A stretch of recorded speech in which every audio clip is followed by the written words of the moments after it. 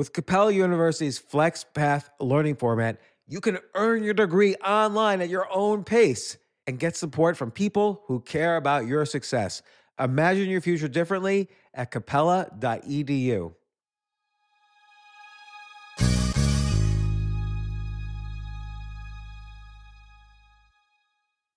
If you travel, you know when it comes to love. See you soon. Can't wait. The sky is no limit.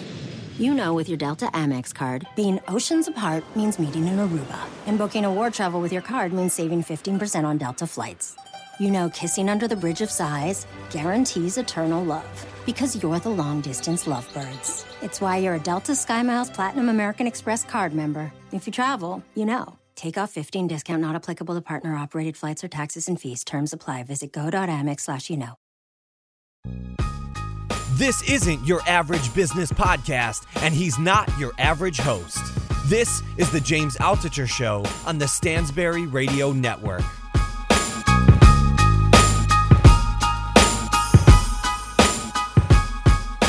So I've got here with me Gabriel Weinberg, creator of DuckDuckGo, and I'm going to call it the biggest indie search engine in the world. I'll take it. So you have Google and Bing, but they take your information, spy on it, manipulate it, sell it, do things with it.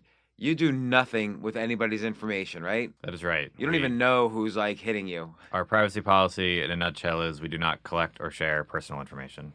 And you're getting are you allowed to say the number? How many? Yeah, our traffic's actually public. It's at duckduckgo.com/traffic. We Okay. get about 11 million searches a day now. So 330 million searches a month. Yes. And do you keep track of anything else? What do people search for? Or?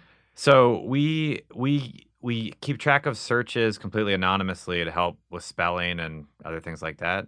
But otherwise, no, we don't really know. What's the most searched or item of the day? We could theoretically figure that out, but we don't routinely look at that at all. Yeah. And just in a nutshell, I want to get into your book, Traction: How Any Startup Can Achieve Explosive Customer Growth.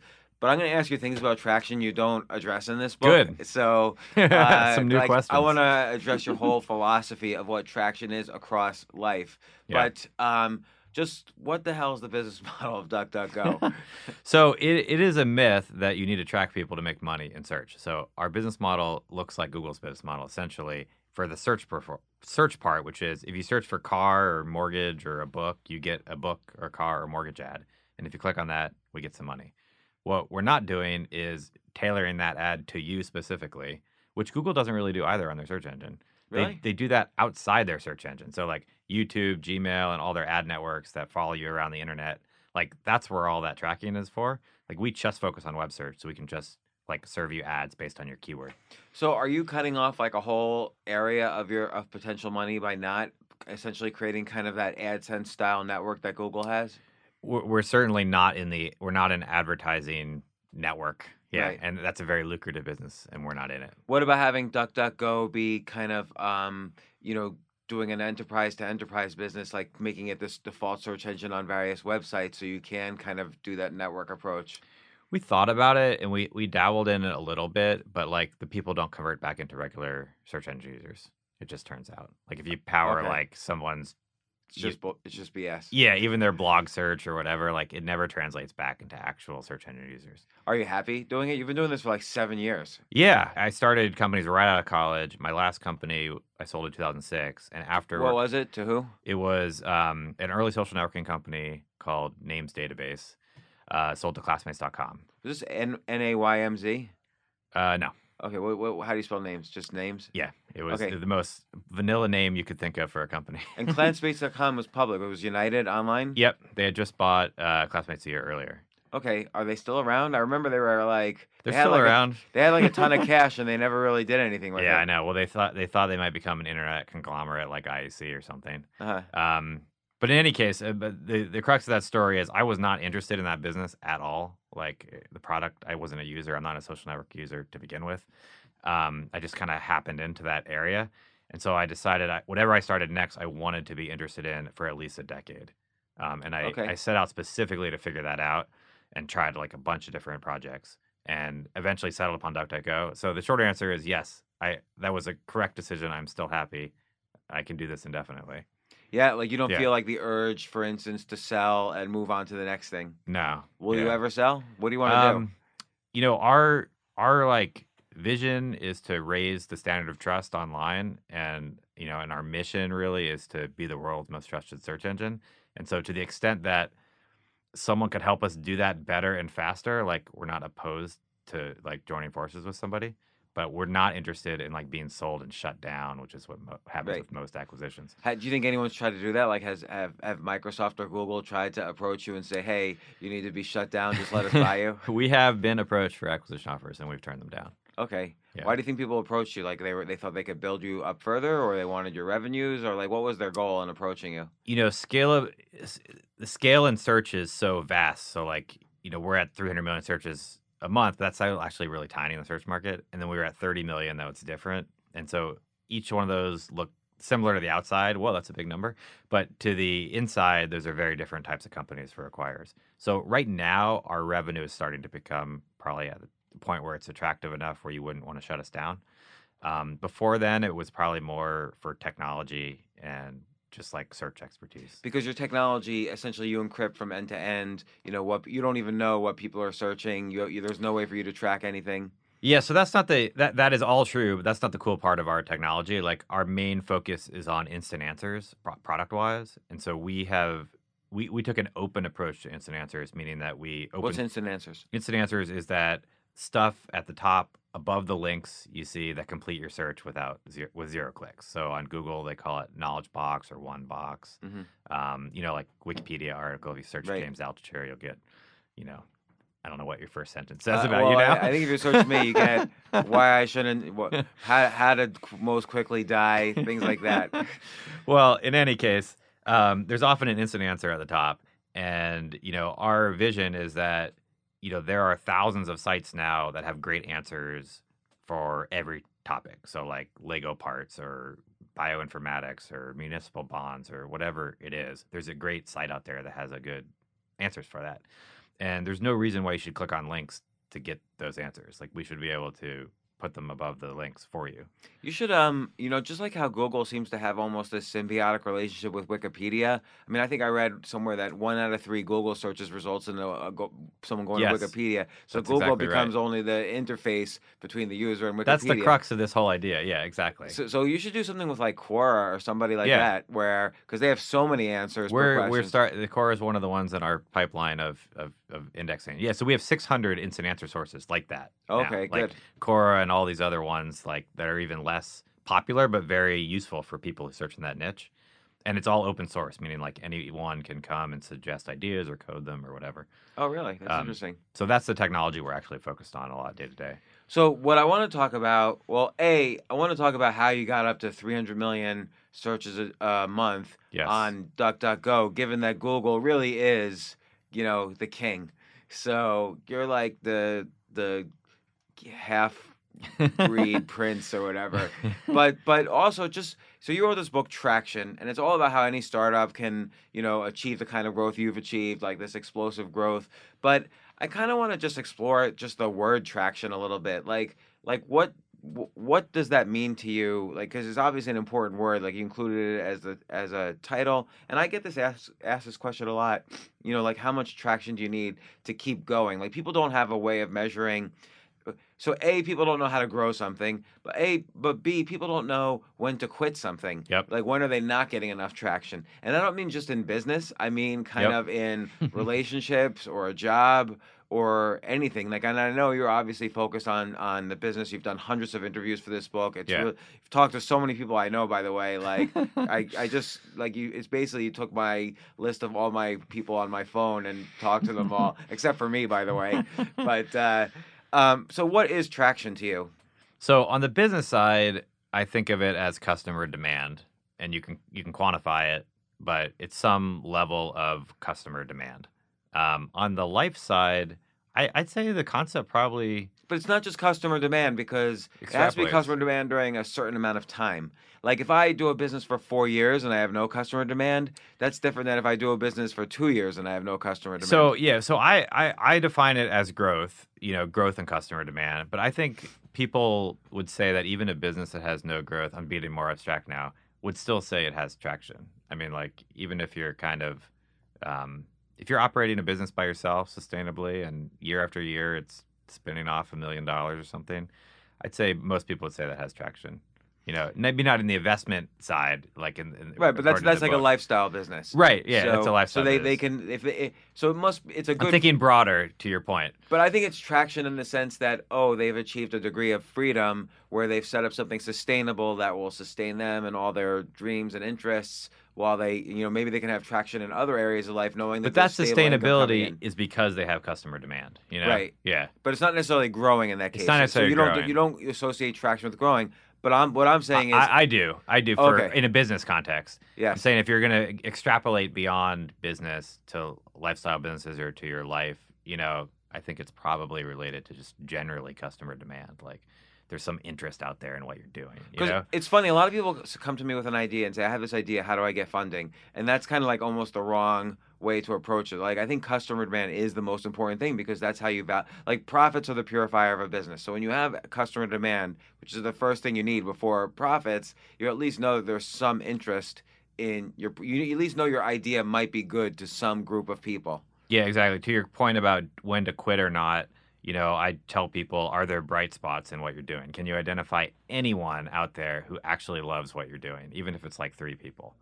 Because then you can dig into them and say, okay, are these outlier people? Are they just like crazy weirdos? Or like, are they like maybe constitute some kind of group that you can build upon? But like one time, this is a long time ago, I started a dating website and it got some signups, but like right away I got this really awful sense that there was just zero traction there. Even though I had signups, it wasn't like signups isn't real demand. Right, signups is not demand. Yeah. Customer demand is they're demanding your product. They're like coming to you every day and saying, I want to use this. Right, and it's funny because the flip side is one time I started another business, stockpicker.com, and people were coming to me and saying, hey, can you block me from the service because we're spending too much time on it. That's demand. So that was demand. So I felt it then. Yeah, exactly. So you kind of feel demand. Yeah, and okay, so right. Like, what happened in the beginning stages of DuckDuckGo? Were you like, oh my god, like people were writing you like, oh my gosh, you're gonna bring down Google, or what was happening to your kind of core evangelists? DuckDuckGo, when it started, was not something you would want to switch to. Like, it was not ready. But I soft launched it to Hacker News, if you're familiar with that site. Yes. And they blocked me. It's true. I don't know why. F you. You must have said something. Anyway, there was immediate, obvious interest in some kind of differentiator competitor. Like, people were clearly there was some amount of people who were like, Google's too much of a monopoly, and I want like another provider. Is that like quirky conspiracy theorists though? Like, oh, Google's tracking my every move. The FBI knows what I'm doing. At the beginning, we weren't totally private, so it wasn't privacy reaction. It was more just people want. There's a thirst of early adopters just in the world who want to try new things, and it was clear like search was so big, like they were tired of Google not innovating, and they wanted something new. Now, we didn't have anything interesting at the time, but you could tell that there was demand there, and that's what motivated me initially. So the fact that there was some excited users looking for an alternative. I mean, why did you think? And again, I want to get to the book and overall just attraction, but now I'm curious. Why did you think, like, this is year 15 of search engines? Why did you think in that year you could come up with something new? Because nobody really has come up with anything new in a long time. I don't know what the next search engine after Google was, other than Bing. Yeah, there were a bunch in the mid 2000s who tried some things that just didn't get anywhere. Like who? Search Me did this cover flow thing, and there was Kuel and Ikea, and I guess Mahalo. Mahalo is another one. Yeah, there were about 5 that raised like $50 million. They all kind of crashed and burned. And then Bleco was another one. And so this actually started out of complete personal interest. So this was 2007. I was being frustrated by my own Google results, and that's how this grew up. And I was frustrated in basically 3 ways, and I started side projects on all of them. None of them were privacy at the beginning because it wasn't on my mind. One was more instant answers. Like, there weren't instant answers on Google yet. And like you said, everyone's going to Wikipedia. That was one. The second was there was a lot of spam on Google then. I don't know if you remember back then. But like... Yeah, not so much now, though. Not now. They cleaned it up in 2010. But like 2007, 2010, like tons of content farms, just like tons of links where you just go nowhere but ads. I wanted to clean that up.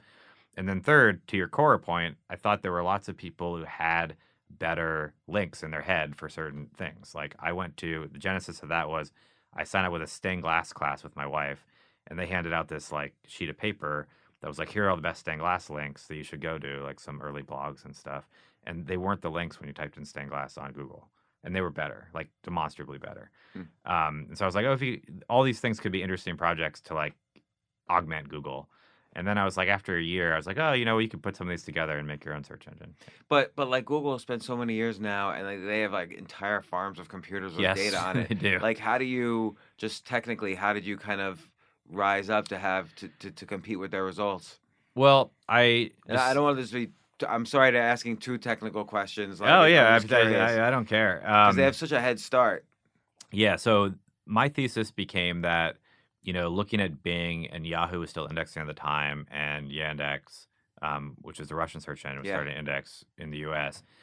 If you actually ran tests and Bing ran some, if you took like Google's results and Bing results and you replaced the logos, people actually perceive the relevancy about the same. Really? Yeah. And so like the links themselves and the ranking kind of had reached diminishing returns. And so my argument was, that's essentially then kind of a commodity. And if I could get that from Yahoo or Bing or somebody else and focus on like value adds, then I could actually really add value. So you kind of take I don't know if they have an API for it, but you take their feed and then kind of augment it. Yeah, exactly. And so then if you actually think about instant answers on top of results, people click on links in like a power law fashion. So they click on the first link. So if you put stuff above the links, like instant answers, even if you only do that for some percentage of the time, you're transforming the experience dramatically because that's what people click on most. And what if Google and Bing decide to not let you use their feed? Like they just arbitrarily decide to hate you? Yeah, that is a real risk. That risk has become less over time as our revenue has increased and we become useful to these companies, in a material way. Yeah. And more to the point for Bing and Yahoo, like we're like the only search engine that's really gotten people to switch from Google, like not from distribution deals or anything. So we're not really competitive with Bing and Yahoo in that sense. Like we're taking share directly from Google.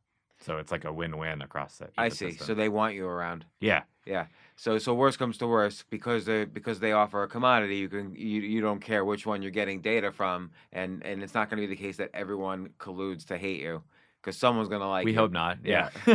So no, but that's reasonable. So okay, so traction again. So let's say I'm just going to ask like a random question. Yeah. Let's say you're in a relationship for 6 months, 12 months, 3 years, and the man or the woman is unsure. When do you decide there's no traction in this relationship?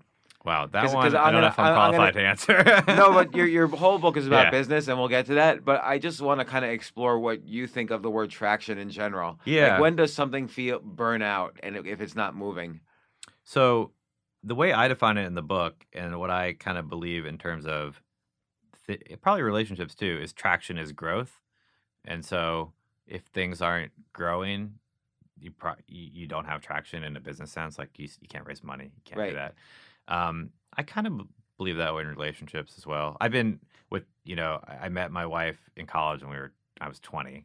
And so I'm 36 now. We've been together 16. Oh, so you've been with her for 16 years. Yeah. How fast did you get married? 2004. So, 5 years. Okay. Yeah. We've been married like 10 years. Yeah. But we're totally different people than we were. I mean, personality-wise, we're similar, but like, given that you've grown differently, how do you keep traction going in the relationship? Yeah, right. That's kind of what I'm getting at. As I think like we grew together, and I don't know if you can do that always, but like that to me seems key to traction. So you've been lucky. Yeah. No, I'm sure it requires a bit of skill too. Yeah. Yeah, right. You could get into like how we did that. I have no counterfactual, so I have no idea outside us. But like communication seems to be key. I mean, she's my best friend. It's like that's probably helps a lot. That's right? great. A lot of people listening to this really hate you right now. So okay, traction on business, because everybody starts a business. They want to sell something, new oven gloves or whatever, and then the whole question is, how do they get an audience, get people to buy their product, and get people to spread the word on their product. And I have some thoughts on this as well. And I agree with a lot of the things you say in the book because I've noticed with my own businesses. But how about we kind of go through these things one at a time and you talk about them. And since you literally talk to every single friend I have, I'm able to add in a little bit about what I know of their stories. So okay, the first thing you say, which I really agree with, is targeting blogs. Yeah. Yeah. I mean, so backing up like just a bit, I think there's two overriding things people totally mess up. Is one, they don't start traction early enough. They kind of your premise is that they have an idea, now they built the product, now they're going to get traction. Well, actually, I'm not going to say that's the premise Okay. because I think you can actually build your own.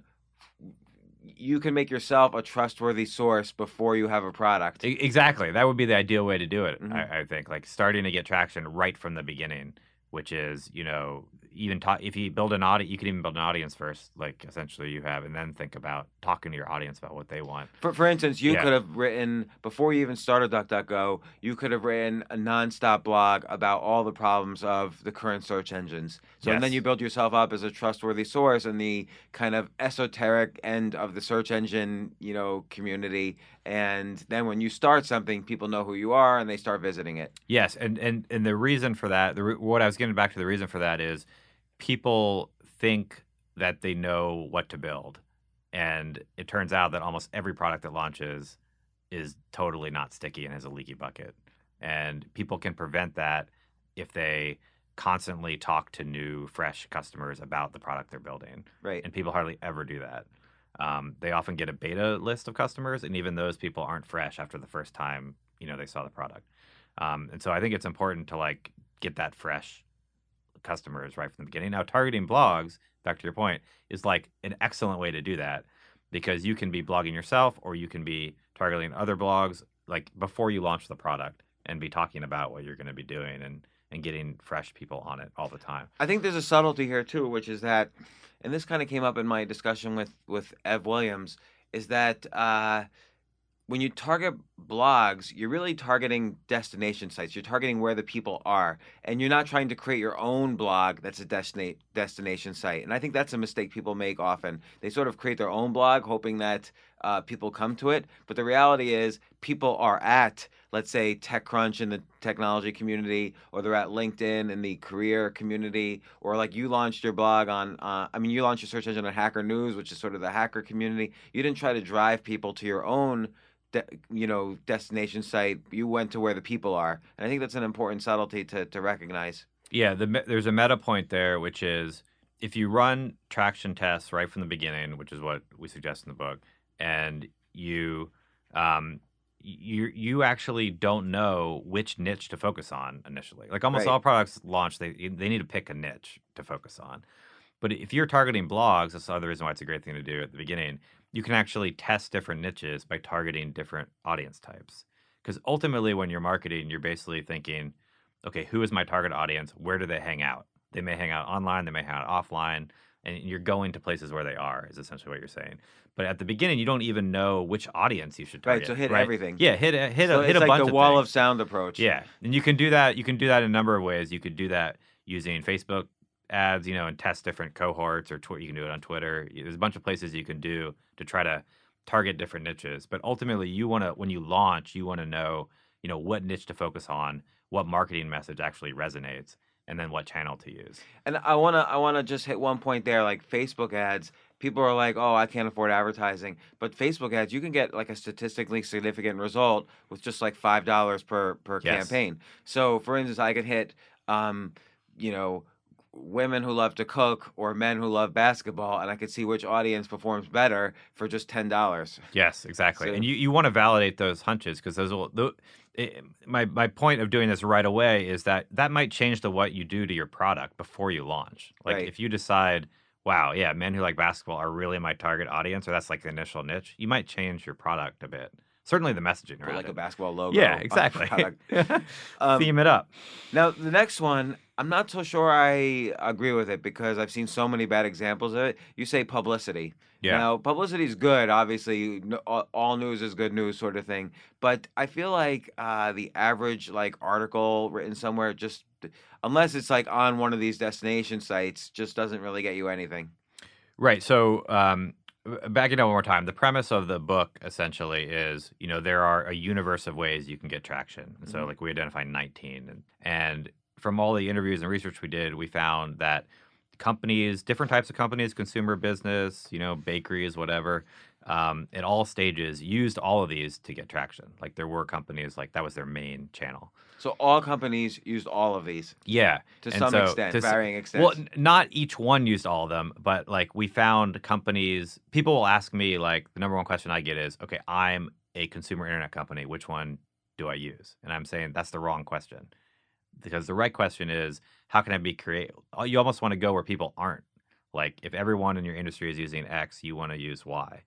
And we try to do is identify the universe of them and say you should take all of them seriously. Well, and you mentioned in the book, you talked to Peter Thiel, who says, you're going to find one of these things. Yeah, right. You really just need to works well. find one, and it's unclear which one it is. So you have to do this testing.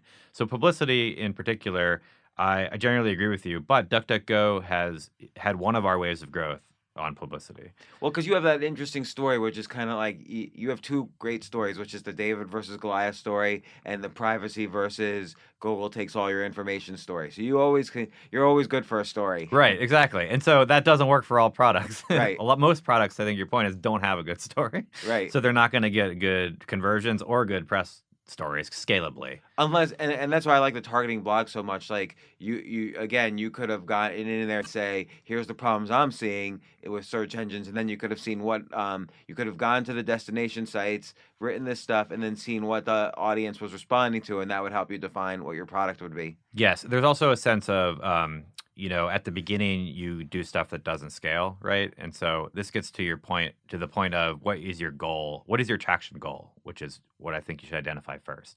When you're starting out, your traction goal is usually small. Like, you're just trying to get the first 100 customers or whatever. And then targeting blogs is really useful. When you reach bigger scales, like us at 300 million searches a month, you have to focus on things that can move the needle at your scale. And then things like publicity, mass publicity, actually matter a lot more. Whereas if you're starting out, you're not going to try to manufacture like international press. Right.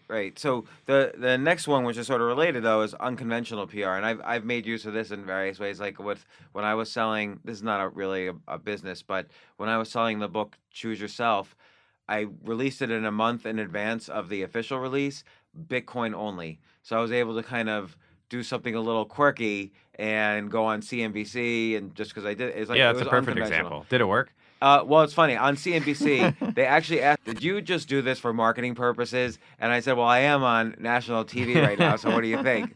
So it did work a little bit. Nice. Yeah. Yeah, unconventional PR can be great for launches, but it hinges on creativity. Yeah, you have to. And you talk to Ryan Holiday a lot in this book, and one thing. So Ryan Holiday and I kind of conceived that strategy. That's just a coincidence here, and Ryan and I started brainstorming maybe 6 months before the book release to come up with like at least 3 different unconventional PR attitudes, including me approaches, including me running for Congress, which became a whole thing. But you did not go through with that. No, I started and then I stopped, and then the unconventional PR became why I stopped. So I'm really curious about this next one because I always am skeptical of people who approach on. So you mentioned search engine marketing is the next one, and I always think the targeted blogs approach is so much better than search engine marketing, but I could be wrong. Again, like I don't want to say one is totally better than the other because it applies in different situations. Right. I think targeting blogs is more universal at the first stage. Like, it's really easy to do. What's nice about search engine marketing is you can really test conversions at a small scale with very little effort. Like, you can bring it up in the next 10 minutes and have people go into your website. You know? And let me ask you a naive question. Like, what is search engine marketing? Like, is it buying keywords? Buying keywords, yeah. That's it? Or is it kind of constructing your site correctly? I separate those out. Search Okay. engine optimization being the other one. Okay. SEO. Yeah, search engine marketing is just buying ads. But like always, the obvious ads are going to be always the obvious words are going to be too expensive. Yeah, this is generally why it's not great for startups. Like you have to go really long tail with it, or be in an area that doesn't have a lot of search engine ads, like a new industry. Okay. You know? But if you're going up, if you're starting a new insurance company, that's not going to just be buy the channel for you. Right. You're going to pay like $100 a click. It's going to be ridiculous. You know, you can't learn from that. And are customers you get that way usually good customers? Because You know, they don't know about you. They don't know if you're a trustworthy source. They just see that you're like first in line. It really depends. Search engine ads can make great customers because the people are literally searching for that thing. So it depends what they're searching for, like you said, how trustworthy they might view the source. But if you're actually searching for a solution and you see something that solves your problem, it's like it can be great. So like if I search like bakeries, Montclair, New Jersey, I want to be. If I'm the bakery, I want to be number one on that. So it's worth it for me to buy that set of keywords. Yeah, I mean, DuckDuckGo first initially got users through SEO and search engine marketing, like people searching for Google alternatives on Google. That's interesting. Or new search engine on Google. Who searches for Google alternatives? People do. That's funny. Yeah. I guess there's a big enough population of anything that you're always going to get a long tail. And then you have social and display ads, which we talked about with like Facebook. But do you think display ads work? Display ads being like a banner. Yeah, I mean, it depends. It works in some industries, but social ads, go beyond Facebook now. Like Reddit, obviously, is a huge site you can put ads on, but now there are like even more niche sites you can do that on. So it's becoming the case that like almost in each category, there's like a big site that you could probably get, some either a social ad or a banner ad on. So like a banner ad regularly might not work, but if you put it on a car parts forum and you're selling car parts, then it might work pretty well. Right. Okay, next one, offline ads, which I really feel never work, but you might disagree. I remember one time I was talking to a guy who used to run VH1. I don't even know if VH1 exists anymore, but it was like the TV music channel. Yeah. And he was running a TV network and selling ads, and he said he would never buy an ad on TV. Yeah. I know of a bunch of startups that have done well through TV ads. And then I'm also including outside of infomercials and direct response. Yeah, outside. Well, they're direct response, Mm-hmm. but they're not infomercials. Okay. And then I'm including radio ads as in offline ads here, which you could expand to podcast ads. Yeah. And I think they work. Yeah. I mean, there's a bunch of startups that have grown a ton through podcasts and radio ads in the last few years. Yeah, it's not that expensive, I guess. Podcast ads have now gotten pretty expensive. Yeah. You tell me. I guess it's about $40 or $50 CPM. Yeah, that's really high. Yeah. Comparatively. But, a lot of the kind of unicorn companies in the, like Constant Contact and Blue Apron and all that kind of stuff, Nature Box, they're all advertising all over podcasts now. Yeah. A company called Me Undies sponsors my podcast with Stephen Dumner, Question of the Day. So you get everybody on there. Okay, yeah, you mentioned search engine optimization. Here's a question for you. Just because you know so much about search engine marketing and search engine optimization, obviously, and you keep track of all the Google algorithms, I'm sure you personally do, and your team certainly does. Why don't you start almost as like a separate or side source of revenue, an agency helping people or a product helping people with this stuff? So, for instance, a site can run through your machine and see if it's perfectly search engine optimized, and they can throw in their keywords, and you can start doing the A/B testing for them. Yeah, Bleco did do some of that. Another search engine that kind of recently got acquired. Who acquired them? IBM Watson. God, why? Who's acquiring these other search engines? Like, what do they use it for? It was more a technology acquisition. They were, I think, putting some of their crawling data, would be my speculation, into Watson. Okay. To answer your question, though, it's all focus. I mean, and distraction. The same reason, like, we have no interest in kind of making more revenue by selling our own ads.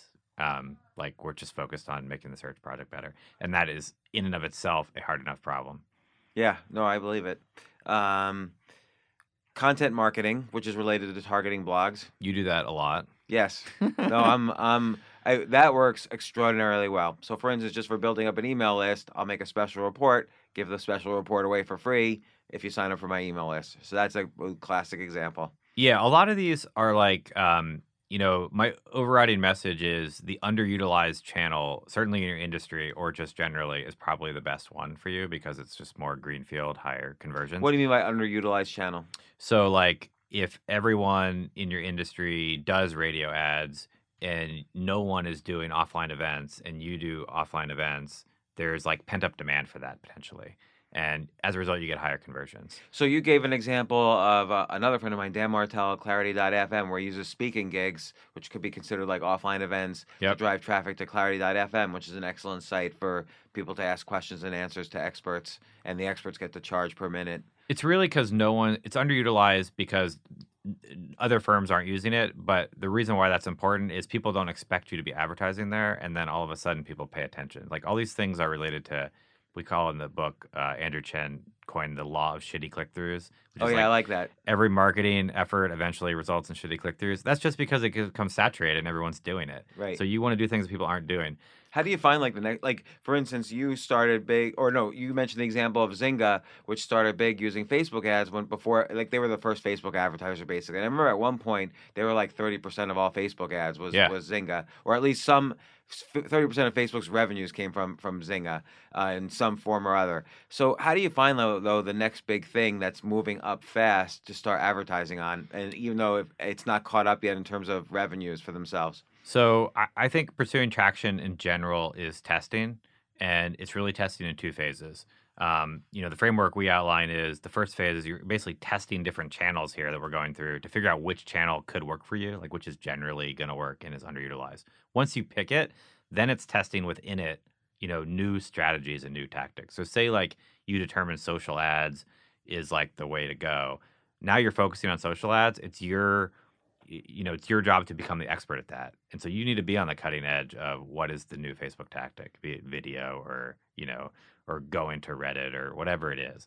And the only way you really do that is by having your ear to the ground, going to talk to people, you running your own tests.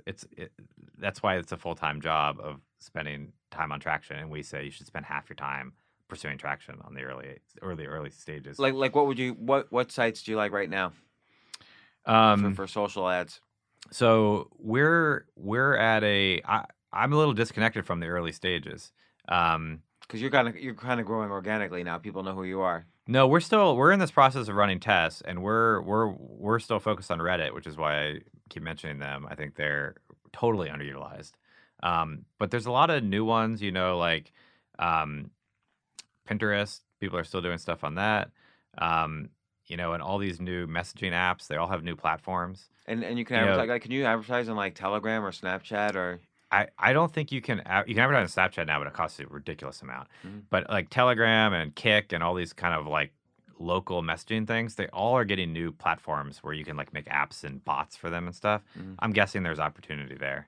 What about, has anybody created kind of like an app advertising network so I can go across all apps? Because it's hard for me to find like the right app to advertise. Google has AdMob, which they had bought, which kind of does that. But those have really upped in price recently as well, because a lot of the social games are just completely overspending there. Right. They like everywhere is social game stuff. So next one, which I'm a big believer in, I actually think this is my favorite, is email marketing. Yeah.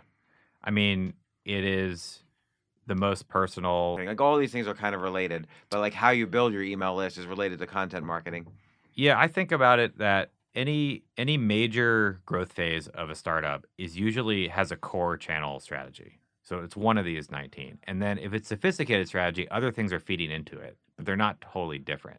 So like people who are focused on email marketing, they do content marketing to build their email list.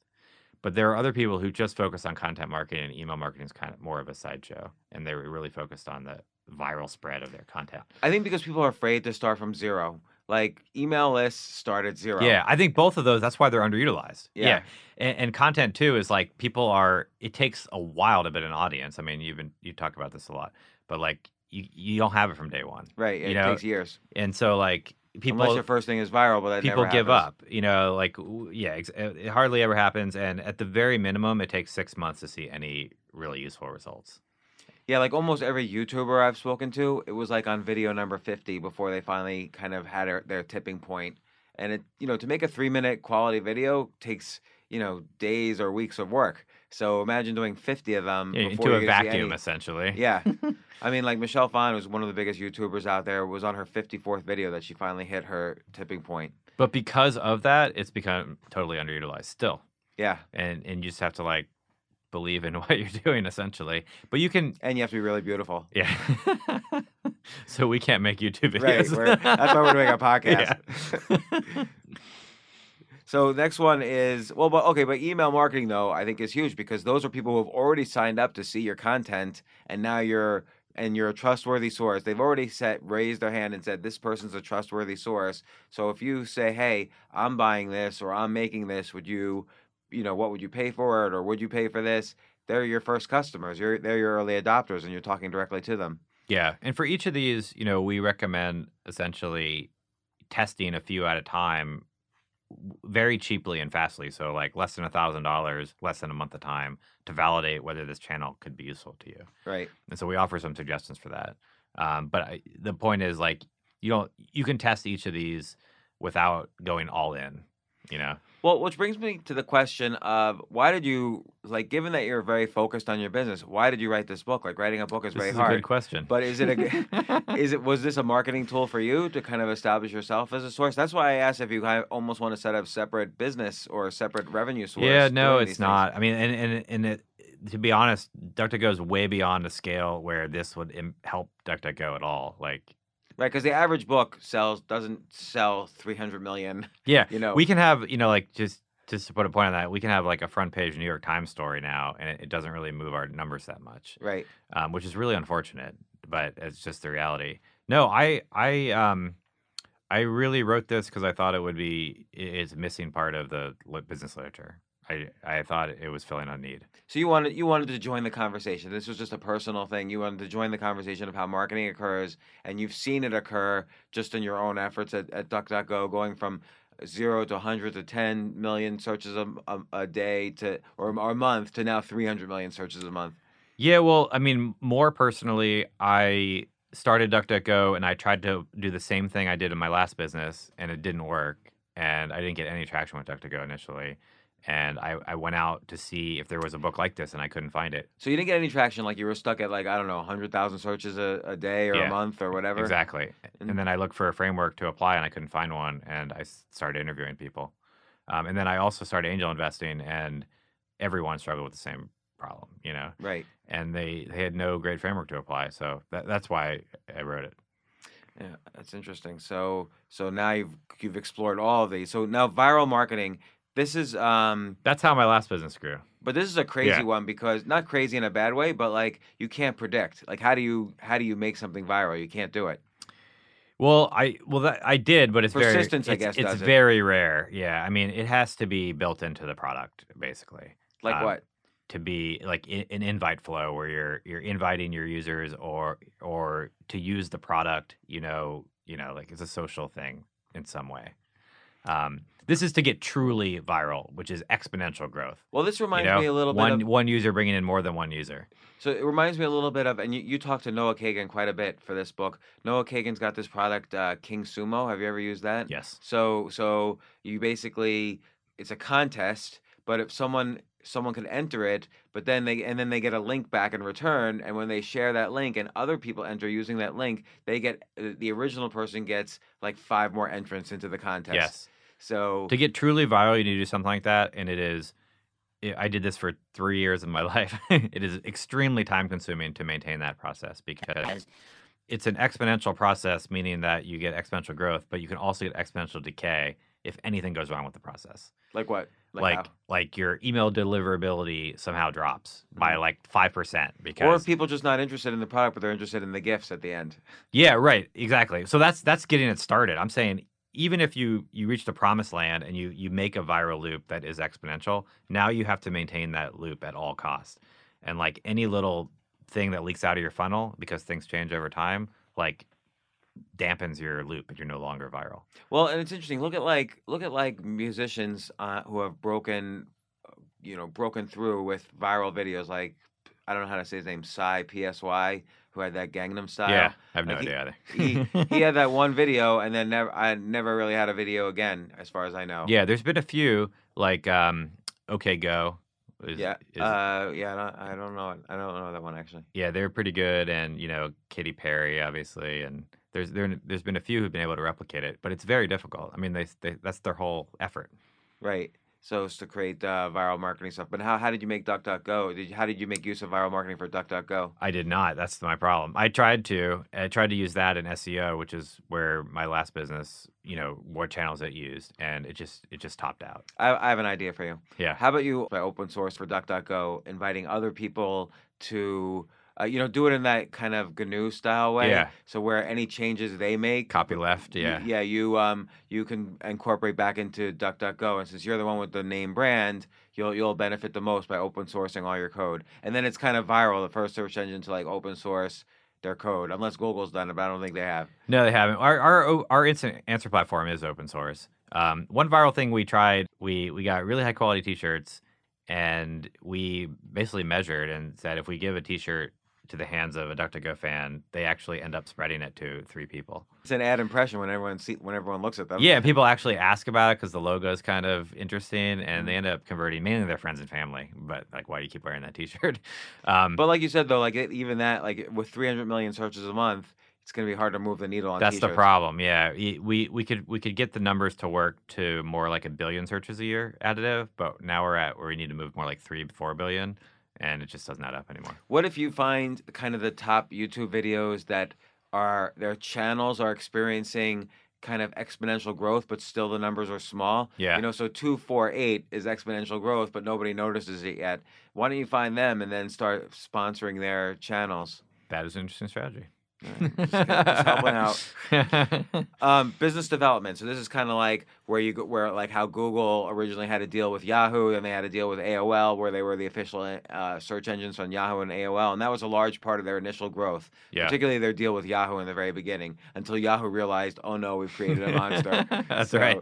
And it was the last stage of our growth too. So we have a deal with Apple and a deal with Firefox. So we're an option in Safari and Firefox. Okay, are you still you're just an option, or are you the main default? We're an option. Main default would be awesome. Right, but those guys pay. Like Google pays Firefox probably some enormous amount of money. Yeah, recently Yahoo started paying Firefox. That was a big deal. They switched, but it's like hundreds of millions of dollars. Right, so that's not going to happen. It's out of our price range. So what other business development you can do? You can do like blogs or Twitter or anything with massive distribution. It's hard now to move that number that we have. There are a bunch of the traditional deals outside the browsers are operating systems and phones, like be an app that's default installed, or on the desktop be like how Internet Explorer used to come with Windows, that kind of thing. Yeah, it's interesting. I don't have an idea for you there.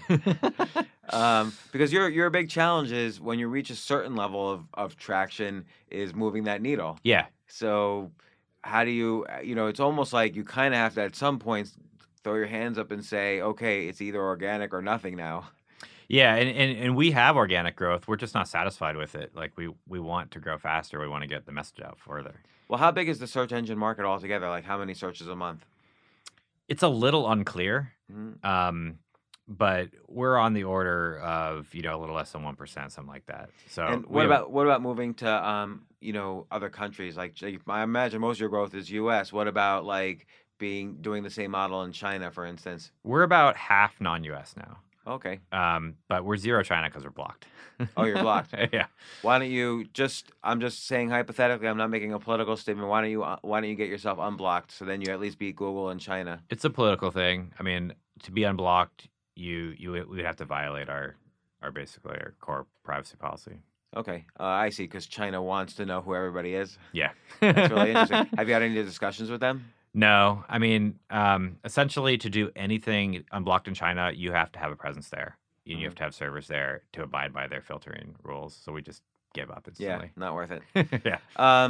Okay, so affiliate programs are kind of critical in any sort of information product industry. I don't see it critical in your industry at all, but describe what an affiliate program is. Yeah, this is where. Because I think, by the way, this is the way you do generate sales for most people, like lots and lots of sales. Yeah, I mean, this is anytime you basically hire someone to sell your product and then give them a cut. Right, but you can set up a platform so that essentially multiple affiliates, like many affiliates, can sign up, and everybody gets the standard deal. You can also A/B test different Exactly. offers. Have you ever done that with your books? Yeah, I have. Yeah. Huge, and that's actually been the largest source of selling books. Yeah, it's great with information products. In fact, I think Yeah. this is why traditional publishers or traditional everything lose out to. So how did you set those up? I basically worked with people who helped me who knew lots of affiliates, and then I would write extra material and I would bundle it together. So buy my book, plus you get these 4 other reports, or you get some other book from a long time ago ebook for free. kind of stuff. Yeah. And you get it for free, and then you charge whatever you want, or you A/B test what you could charge, and you get on lists of like 100,000 people or more, and you have trustworthy sources recommending you, and bam, it's huge. Yeah. It is great. Another area where it's often used is any kind of really high value project that like has lead gen. So like insurance is a big one.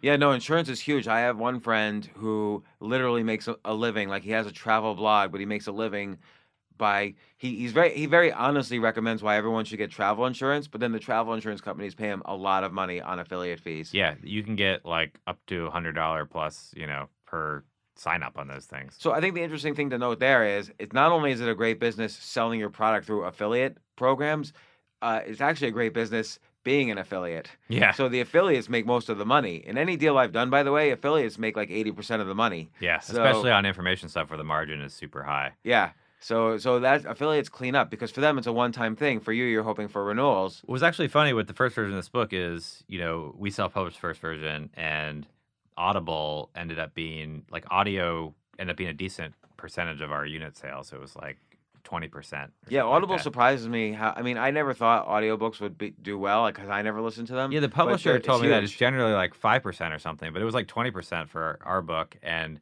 I think self-help business books do well on audio. Interesting. Because people commuting to work. What was interesting too is like the money we made from Audible, half of it was just bounties from affiliate. Like you automatically, Audible has a program where like if people sign up and just buy your book and then sign up for Audible, they give you like $50. Right. This is by default. You didn't have to sign up. And so that ended up being half of our money from Audible.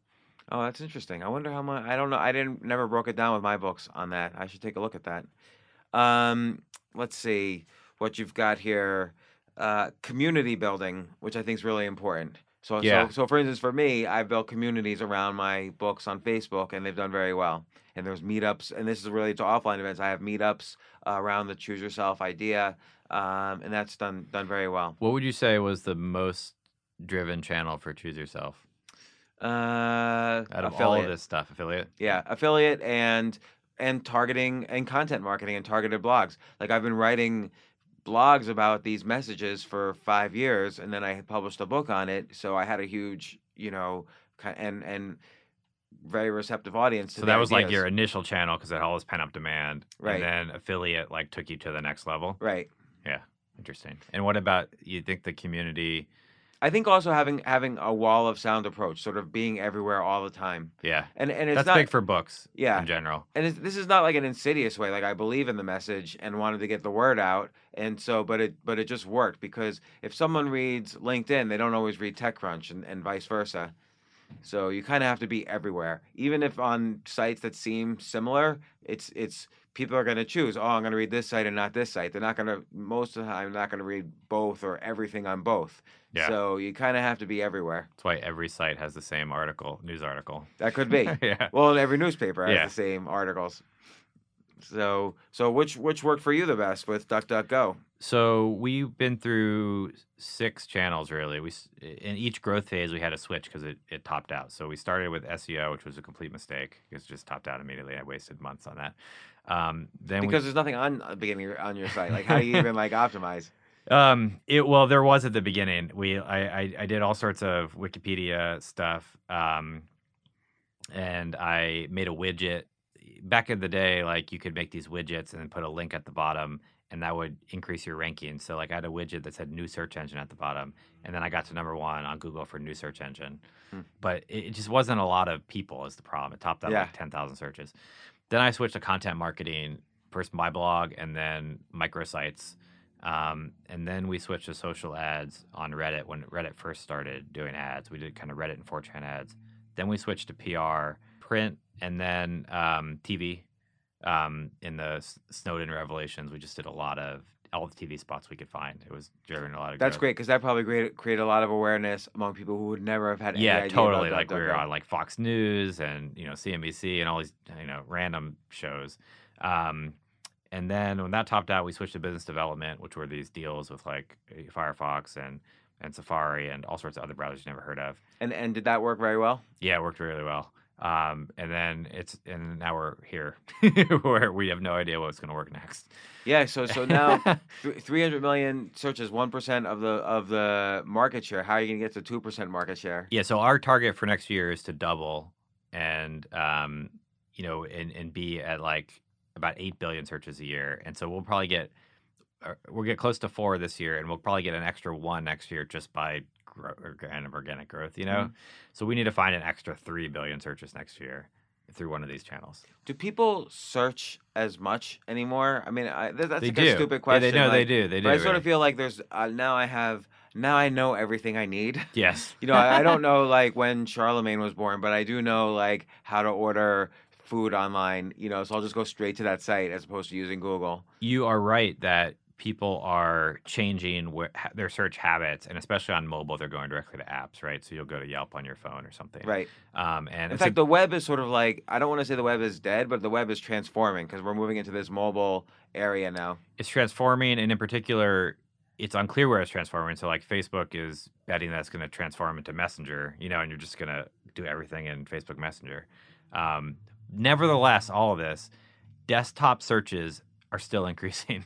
So another question is, what about doing something that no search engine does at all, which is deep linking into mobile apps? They're starting to do it now. Like, why don't you hook up with a company like Bitly, which is really good at deep linking? Like, they know everything inside the apps and include their information in your search engine. Yeah, no, we do stuff like that. Mobile is really challenging for us because on Android we can't, we can't get access to be a default player because Google won't add us. And then on iOS, we can be the default search, but like we can't otherwise get people to download our app and do like more interesting things. But that's why a company like Bitly, which is hired by the app developers themselves, to create links, shorten links based on that look like web links but are actually dealing with the mobile internet. They could be interesting. iOS. I'm not trying to push them, by the way. Just full disclosure, I am a small investor in them. So. I like Bitly. Yeah. iOS is kind of incorporating those things anyway. Like you can now click on links and they'll automatically open in other apps. Right. No matter. But can you search them? Can your crawler search them? You can't search them as easily. So that's something we could do. Although that's what Apple is doing for iOS 9. Like app developers can now tell them what to search and they'll put it in Spotlight. Okay, interesting. So what else on this book? What have I missed? I think I had all your points. Have you been happy with how the book's been doing? How did it go from self-published to now you have like a real publisher? And I didn't even remember I gave you a blurb. I'm a blurb on the back. I was like going through the book. And, so Portfolio Penguin, you're dealing with Adrian Sackheim? I am dealing with Will Weiser? Eric Nelson. Okay. I published a book with them in 2008. I think he's relatively new. He's been great. Mm-hmm. I don't know. I've Did no they experience. approach you? You have a lot of experience with this. This is my one time of doing this. So the experience I've had going from self-publishing to publish is that the publisher wants you to take down your book for a while. Yes. Yeah. Did they ask you to do that? Yeah, they did. And how long did you take your book down? 2 months. Well, that's a long time. Were you scared when you took it down? Like that people were going to forget about you? A bit, yeah. Mm-hmm. And I think they did a little bit. Mm-hmm. But now this is really nicely done. I like this new book. Yeah, it's I would say that the reason why I wanted to do it was to make a much higher quality product. Mm-hmm. And I think it came out that way. Not just physically, but like they helped re-edit it and make it nicer. I actually think someone can take this book. they can start their own business on helping people market. Like if you become an expert in all these different areas, you can actually absolutely. create a business You could do marketing. we could build a consulting practice on the back of this, or anyone Right. could really. Yeah, Right. it's no interest to me, but people could definitely do it. Yeah, there's value there. So what's next for you? You gonna write another book? I am not writing another book. This was It's hard writing a book, right? You have to kind of send your family away and like right. I started working this in 2009. You've That's written a ton of incredible. books. I was doing this company. Like I didn't realize how much work it was. Yeah, and how much it's awful. editing it was. It's crazy. Just sitting and like writing these squiggly lines. You know, I have idea. I like books. I like writing because I feel it makes a unique impact. Like you could do something that you can say things no one else is going to say. And I have a couple ideas in there, but I don't know if I'm going to pursue it anytime in the future. Well, Gabriel, thanks so much for coming on again. I am a user of DuckDuckGo, Nice. and I think we might as well fight the power, which DuckDuckGo does very well. And I think this is for anybody starting any kind of business, whether it's a new search engine or selling cooking supplies or selling information. Absolutely, I agree with like all of these points in here. You should definitely get this book and study it. And like Gabriel was suggesting, just master the 4 or 5 areas you use the most. And I think it would be an excellent addition to any business. So thanks for writing this and thanks for coming on the podcast. Thank you. For more from James, check out the James Altucher Show on the Stansberry Radio Network at stansberryradio.com and get yourself on the free insiders list today.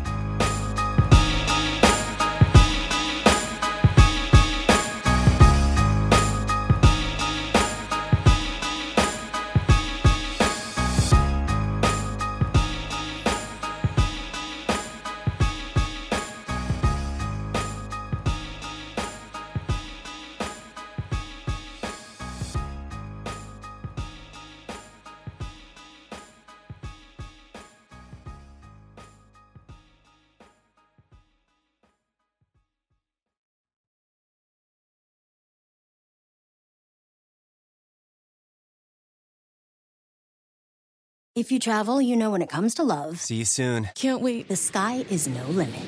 You know with your Delta Amex card, being oceans apart means meeting in Aruba. And booking a war travel with your card means saving 15% on Delta flights. You know kissing under the bridge of sighs guarantees eternal love. Because you're the long-distance lovebirds. It's why you're a Delta SkyMiles Platinum American Express card member. If you travel, you know. Take off 15 discount not applicable to partner-operated flights or taxes and fees. Terms apply. Visit go.amex/you know.